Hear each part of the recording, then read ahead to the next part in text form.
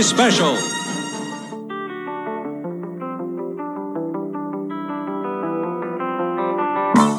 Hi, welcome to Around the World in 80s Movies. My name is Vince Leo. I'm the author of the film review website, Quipster.net. I invite you to check out over 4,000 of my written reviews. You can read there anytime. Quipster.net is where to go, QWIPSTER.net. While you're there, I do encourage you to click the link to my other podcast. It's called the Quipster Film Review Podcast, where I cover brand new films out in the theaters, and you can check all that out at my website, Quipster.net. Today I'm going to be getting into the first part of a three-part series. I just reviewed, 6, 7, 8, 9, 10, I don't even know anymore. I reviewed a lot of films that were based off of TV shows for the last several episodes, but the next trilogy is going to be TV films that are based on theatrical releases. So going from movies to TV instead of the other way around in this case, but specifically ones done for the Star Wars franchise. And the first film I'm going to be getting into this trilogy is actually not from the 1980s, and it's not associated with the other two, but I decided to throw it in here anyway because I already covered the Star Wars films in my first trilogy for this podcast. From 1978, it's the Star Wars Holiday Special. Yes, made for TV, CBS in 1978. It is not rated. It probably would be rated G, suitable for all audiences, although there is one risque part that is in this film that might challenge that. It's an hour and 37 minutes if you watch it without the commercials, 2 hours with the commercials. The cast includes Harvey Korman, Art Carney, Patty Maloney, and then names you might recognize a little bit better if you know Star Wars: Mark Hamill, Carrie Fisher, Harrison Ford, Mickey Morton's in this film, B. Arthur, Anthony Daniels, of course, C-3PO, Diane Carroll, Paul Gale, James Earl Jones, at least his voice is in this, Peter Mayhew as Chewbacca, and the Jefferson Starship is in this as well. Steve Binder is the director, at least the credited director. David Akumba was also a director before him. Screenplay credited to Rod Warren, Bruce Vilanch, Pat Proft, Leonard Rips, and Mitzi Welch. Now, the Star Wars Holiday Special was a 2-hour made-for-TV musical variety show. Not necessarily a movie, although it is considered kind of a movie because it is, a long-form 2-hour thing, and it all kind of revolves around one story. It was aired on November 17th, 1978. That was on CBS for its November sweeps period. It preempted the Friday night primetime shows like The Incredible Hulk, that was in its first season, and The New Adventures of Wonder Woman, that was in its final season. Variety shows, at the time, they were hot on TV in the 1970s. This effort would serve, they would hope anyway, as a ratings bonanza. You have the hottest cultural phenomenon of the previous year in front of as many eyeballs as they could get on a Friday night. Kids could stay up to watch TV. Older folks like variety shows, so it seemed like it was going to be a hit. And CBS wanted something to give them a huge leg up on their competition, while Star Wars creator George Lucas desired to help keep up the momentum of the hype to sell the initially unexpected but now heavily anticipated Star Wars merchandise coming out for Christmas in 1978. And people would end up also staying amped for the next movie in the series. And if things worked out, George Lucas might even be able to keep things going with a Star Wars TV spin-off series, and that was the ultimate win-win situation. It seemed like it just could not miss at all. The special was cultivated by its executive producers. Their names were Gary Smith and Dwight Hemian. They were a team known for their Emmy-winning variety show specials over the 60s and 70s. 20th Century Fox also produced this special, allowing filming to be done at the Burbank Studios. They pegged the Friday before the Thanksgiving holiday as the ideal target date. It was not only because it was network sweeps, but it was also the best time to sell spots to advertisers. Toys, many companies wanting to lock into Star Wars mania. They wanted to get kids to beg their parents for the merchandise at Christmas. And the toy company that was set to produce the Star Wars action figures, Kenner, they put a lot of money into commercial placements for this special. Kenner even planned to create figures for Chewie's family who figure prominently in this special, but they ended up getting nixed. The show, not to spoil it before I get to talking about it a little bit more, it was ill-received. That's really what most people know about it. Advertiser interest, though, was so strong before it was put out that this intended 1-hour show was only supposed to last an hour. It ended up getting padded out into a 2-hour movie, complete with comical interludes and a self-contained 11-minute cartoon that some people consider to be the best part of this special. Now, the central plot of the Star Wars Holiday Special came from one of Lucas's early ideas, before he even made Star Wars. But it was an idea he had for Star Wars. In early drafts for Star Wars, Lucas ended up employing this framing device. It was supposed to be set on the Wookiee planet where the Wookiee mother ends up reading a bedtime story to her son entitled Star Wars from a book on the shelf, and that would result in the story that she reads being played out in between. And the idea for this framing device, it ended up getting discarded from later scripts because Lucas and his team encountered a lot of difficulties in making the costume strictly for Chewbacca. They decided making costumes to portray a whole planet full of Wookiees was going to overly complicate an already ambitious production, so they ended up nixing that whole idea and just concentrated solely on Chewbacca being the only Wookiee. Now, for the holiday special, Lucas revived that Wookiee planet idea into this new story. It would have a holiday tie-in as a means to bring the rest of the main characters to appear. Lucas's original storyline centered more around Chewbacca than what ends up being seen in the final product. In the original script Lucas had, Chewie comes home to see his family for the Galactic Celebration of Life Day. It was going to be hosted on the Wookiee home planet this time. The Empire, they were wary of the celebration because they feared that it might unite the factions of the Resistance, and so they tried to find a way to shut it down. There's a galactic trader who visits the home of the Wookiees to sell the family some goods, while Chewie's son, his son's name is Lumpy, it's a shortened nickname, kind of like Chewie, he ends up stowing away on the trader's starship, and he makes his way to the cantina in Mos Eisley that was featured in Star Wars. And afterward, Lumpy is set to return home on another starship, bringing entertainment to the Life Day extravaganza. However, the Empire manages to infiltrate the ship to stop the celebration, and that causes eventually Luke and Leia to intervene to successfully get the ship to its destination. In its early development phase, Lucas was involved with a variety of meetings trying to nail down the concept to the network crew. He even crafted a 25-page booklet that provided a lot of the backstory of the Wookiees, their homeworld. It included Chewbacca and each member of his family. Once he felt satisfied that this television crew knew what was expected, he ended up leaving the project, and he wanted to focus his attention on the script for Raiders of the Lost Ark, and especially his next feature in the original Star Wars trilogy, The Empire Strikes Back. And to help with the production, Lucas allowed CBS to utilize unused footage from Star Wars, as well as Star Wars costumes and props and sound effects and music and whatever other items that were associated with the 1977 film that they needed. And all of these ideas were handed to screenwriter Leonard Rips. Lenny Rips fleshed out Lucas's story into the script, trying to satisfy its intended 1-hour runtime.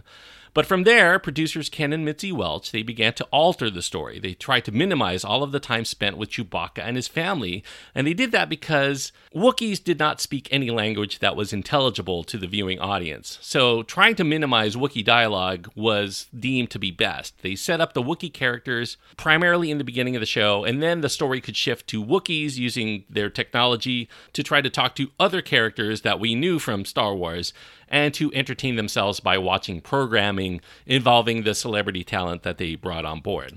Now, the story in the completed script, the one that you could see if you end up watching the Star Wars Holiday Special, it involves Chewbacca's family living in a giant treehouse. The exterior of the treehouse uses some early conceptual art that was made for Star Wars from Ralph McQuarrie. The planet, as we know, the Wookiee planet is called Kashyyyk, but in the special, it's either called Wookiee Planet C. It's also referred to as Kazook in the script and the promotional materials of the time. The family trio includes Chewbacca's wife Mala, his father Itchy, and his son Lumpy. Chewbacca is returning to see his family for Life Day, which is like a mix of Thanksgiving and Christmas on Earth if you view it through the late 70s New Age prism of celebrating galactic peace and harmony.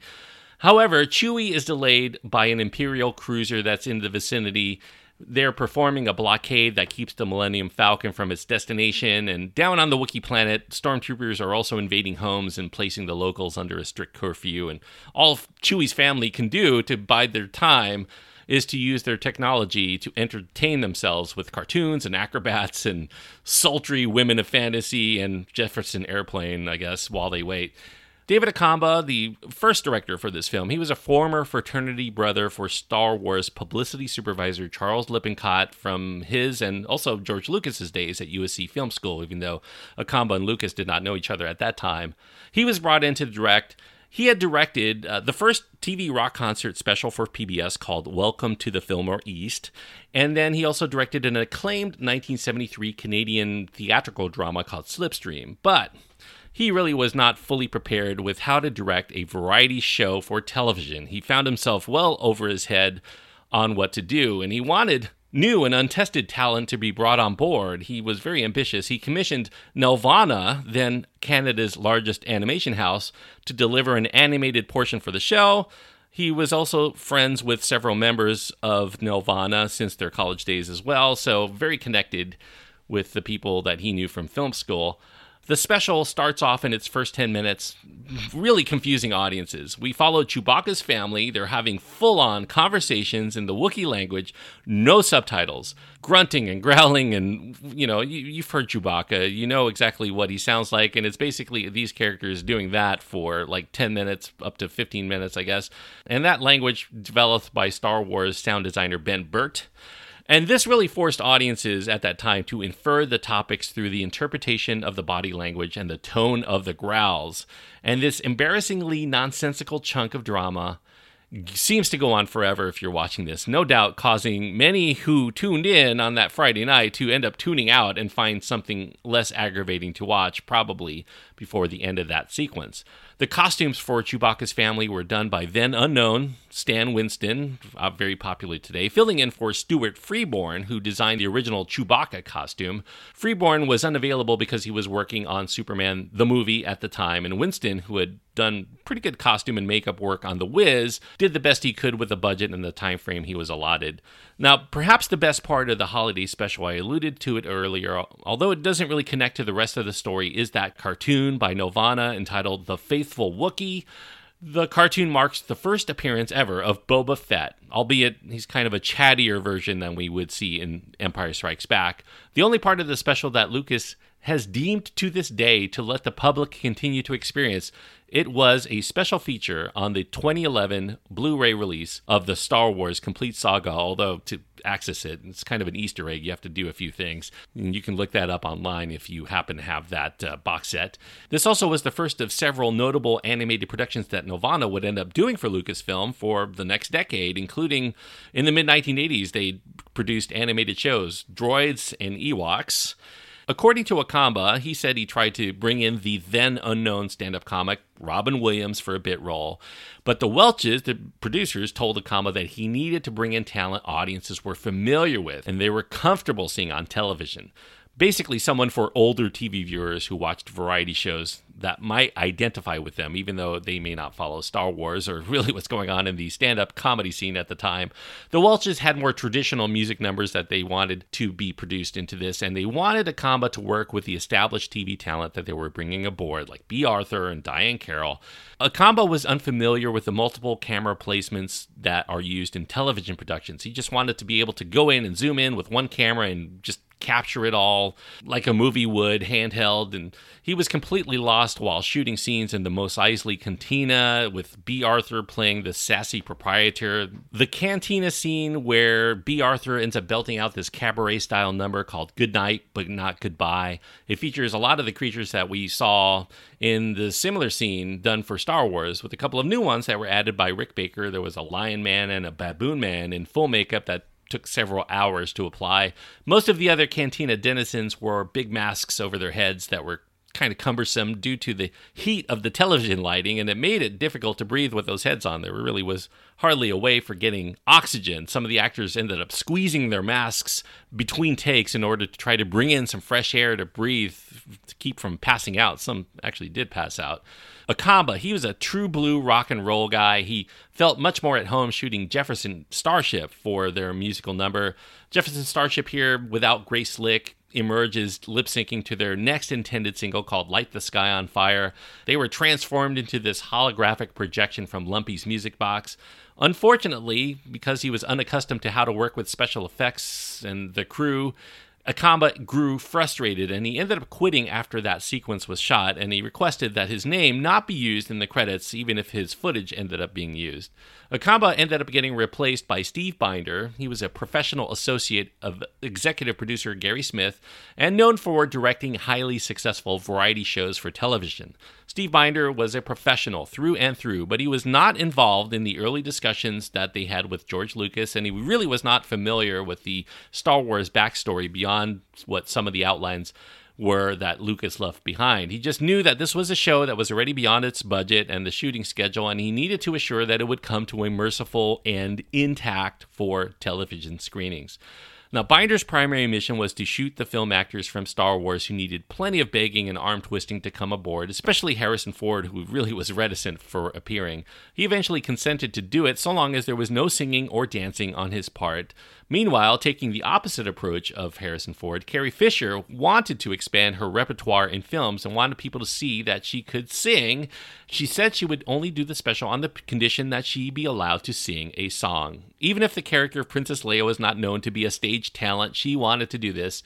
And so Carrie Fisher is in this film, and she loses a lot of that British inflection that she gave to her character for Star Wars in favor of this laid-back Southern California delivery that was probably much more in keeping with how she really sounds. Unfortunately for Carrie Fisher, she was given a song that she personally despised. It had lyrics centering around Life Day, mostly to the tune of the Star Wars theme music. Fisher claims to have been drunk, maybe more, during her musical scene. That might explain why she spends the entire song holding on to Chewbacca as if she could not finish her number without stumbling otherwise.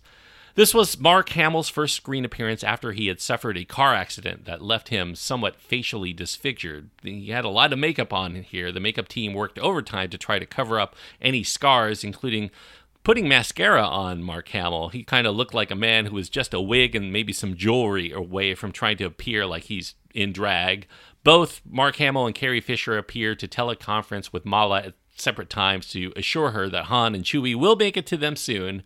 And not making an appearance from the original cast, core cast anyway, is Kenny Baker. He would typically be controlling things from within R2-D2. R2-D2 was in this film. He was kind of a remote control version of the droid that was used for the Soul scene with Luke Skywalker, busy working on his X-Wing in the spaceship garage. So because they had a remote control version, they didn't ask Kenny Baker to appear. None of the original cast members get more than 5 minutes of total screen time, though.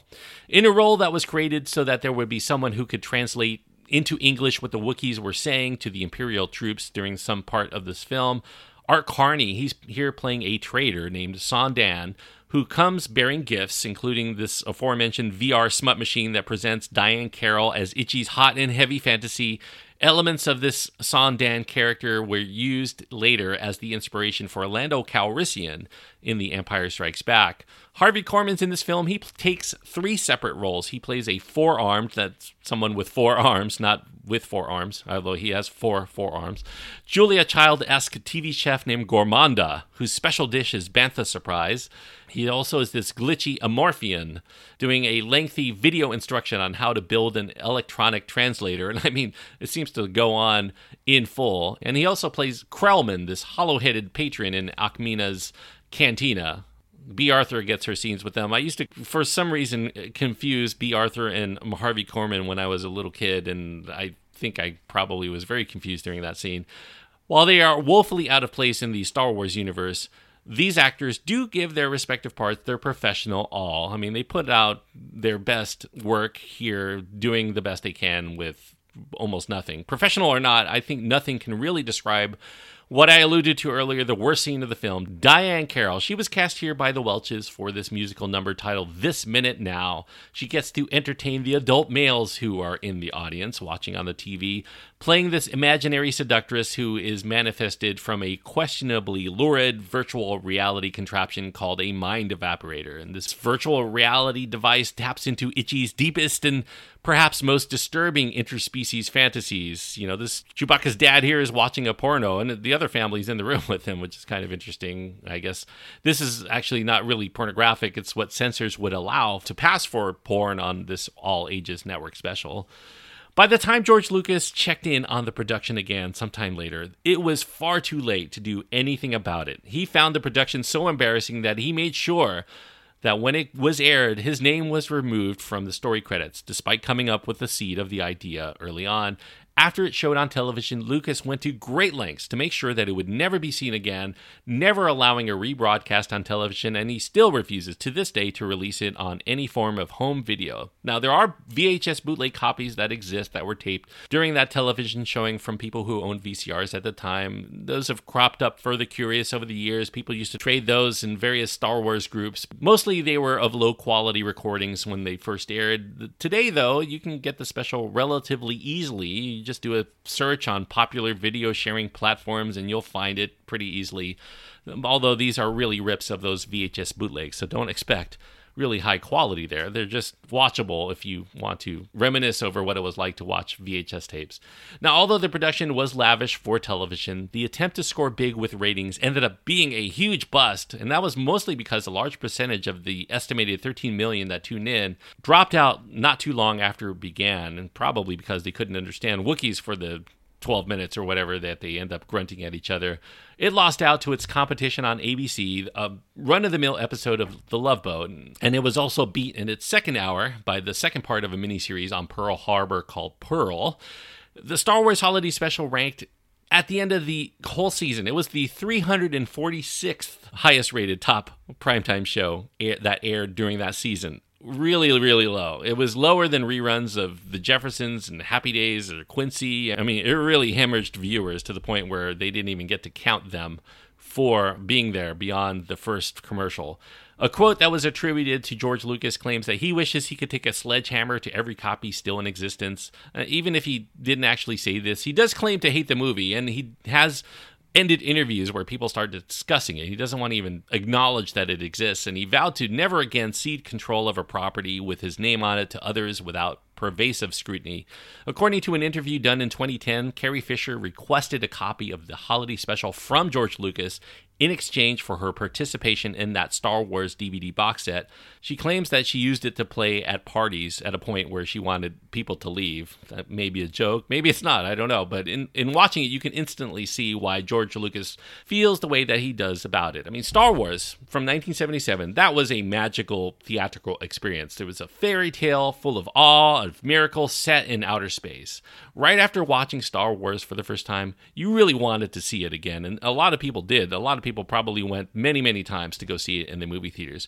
The holiday special, though, takes those same characters and those places that boys and girls were dreaming about since they saw them in 1977's original and makes them seem goofy or bland, and their situations are not exciting to watch in the slightest. In fact, most kids would probably be bored by this, other than the fact that they're watching something from Star Wars. Now, other people may tell you that the special is best watched in smaller chunks. If you take in the entire 97 minutes all at once, it seems really disjointed and monotonous. But if you can take it for each particular bite, you'll probably find it much more entertaining. You can at least watch it until you grow bored with the side entertainment of the variety show delivery.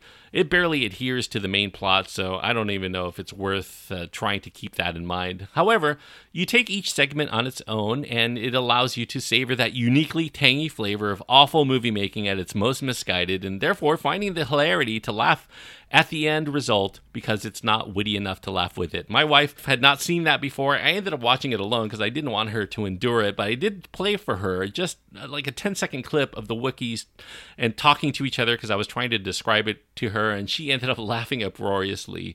I know she probably would not have stuck with it much more than those 10 seconds before she walked out of the room, though. The Star Wars Holiday Special, it had been meant to continue that momentum for the Star Wars franchise in the making, but it only threatened to kill it outright. You know, watching it again was never an option for most people, and watching it in full for the first time was also something that few ended up enduring, but it's about as close to being a unanimously bad film as you'll find among people. But, you know, as with nearly all movies that are abysmally bad, there is a sizable contingent of viewers who enjoy it specifically because it is so terrible and so mystifyingly absurd that it is very funny and very entertaining in an ironic fashion. So, as much as I could give it the lowest grade of 1 star out of 4, I will give it 1.5 because it does have that entertainment value above and beyond. It's kind of almost so bad it's good in many respects, but some people choose to have it on the screen while they're listening to riff tracks on it or something like that, or making fun of it with beers or other things that they might use to keep entertained with their buddies or whatnot. If you're a completist or you're just curious, I do recommend you seeking it out, at least for a while, and checking out what it has to offer. 1.5 stars is really the best, and probably the best anybody should probably ever give. The Star Wars Holiday Special. As far as what I'm going to be covering next week, we're going to continue on with Star Wars. I don't think that the film I'm going to be reviewing next is worse than the Star Wars Holiday Special, but it's not a whole lot better. It's called Caravan of Courage, an Ewok adventure. It came out in 1984, one of 2 Ewok films made for television in the mid-1980s. I will watch the first one coming up next week, Caravan of Courage from 1984, for the next episode. If you have your own thoughts on the Star Wars Holiday Special that you want to impart, you can write to me. You can find my contact information at my website. You can go find all of my links, my Twitter feed, Facebook page, Instagram, everything that you want. All of my presence on the internet you can find at my website, quipster.net, QWIPSTER.net. Until next time, thanks so much for joining me on this trip around Kashyyyk and around the world in 80s movies. Good night, but not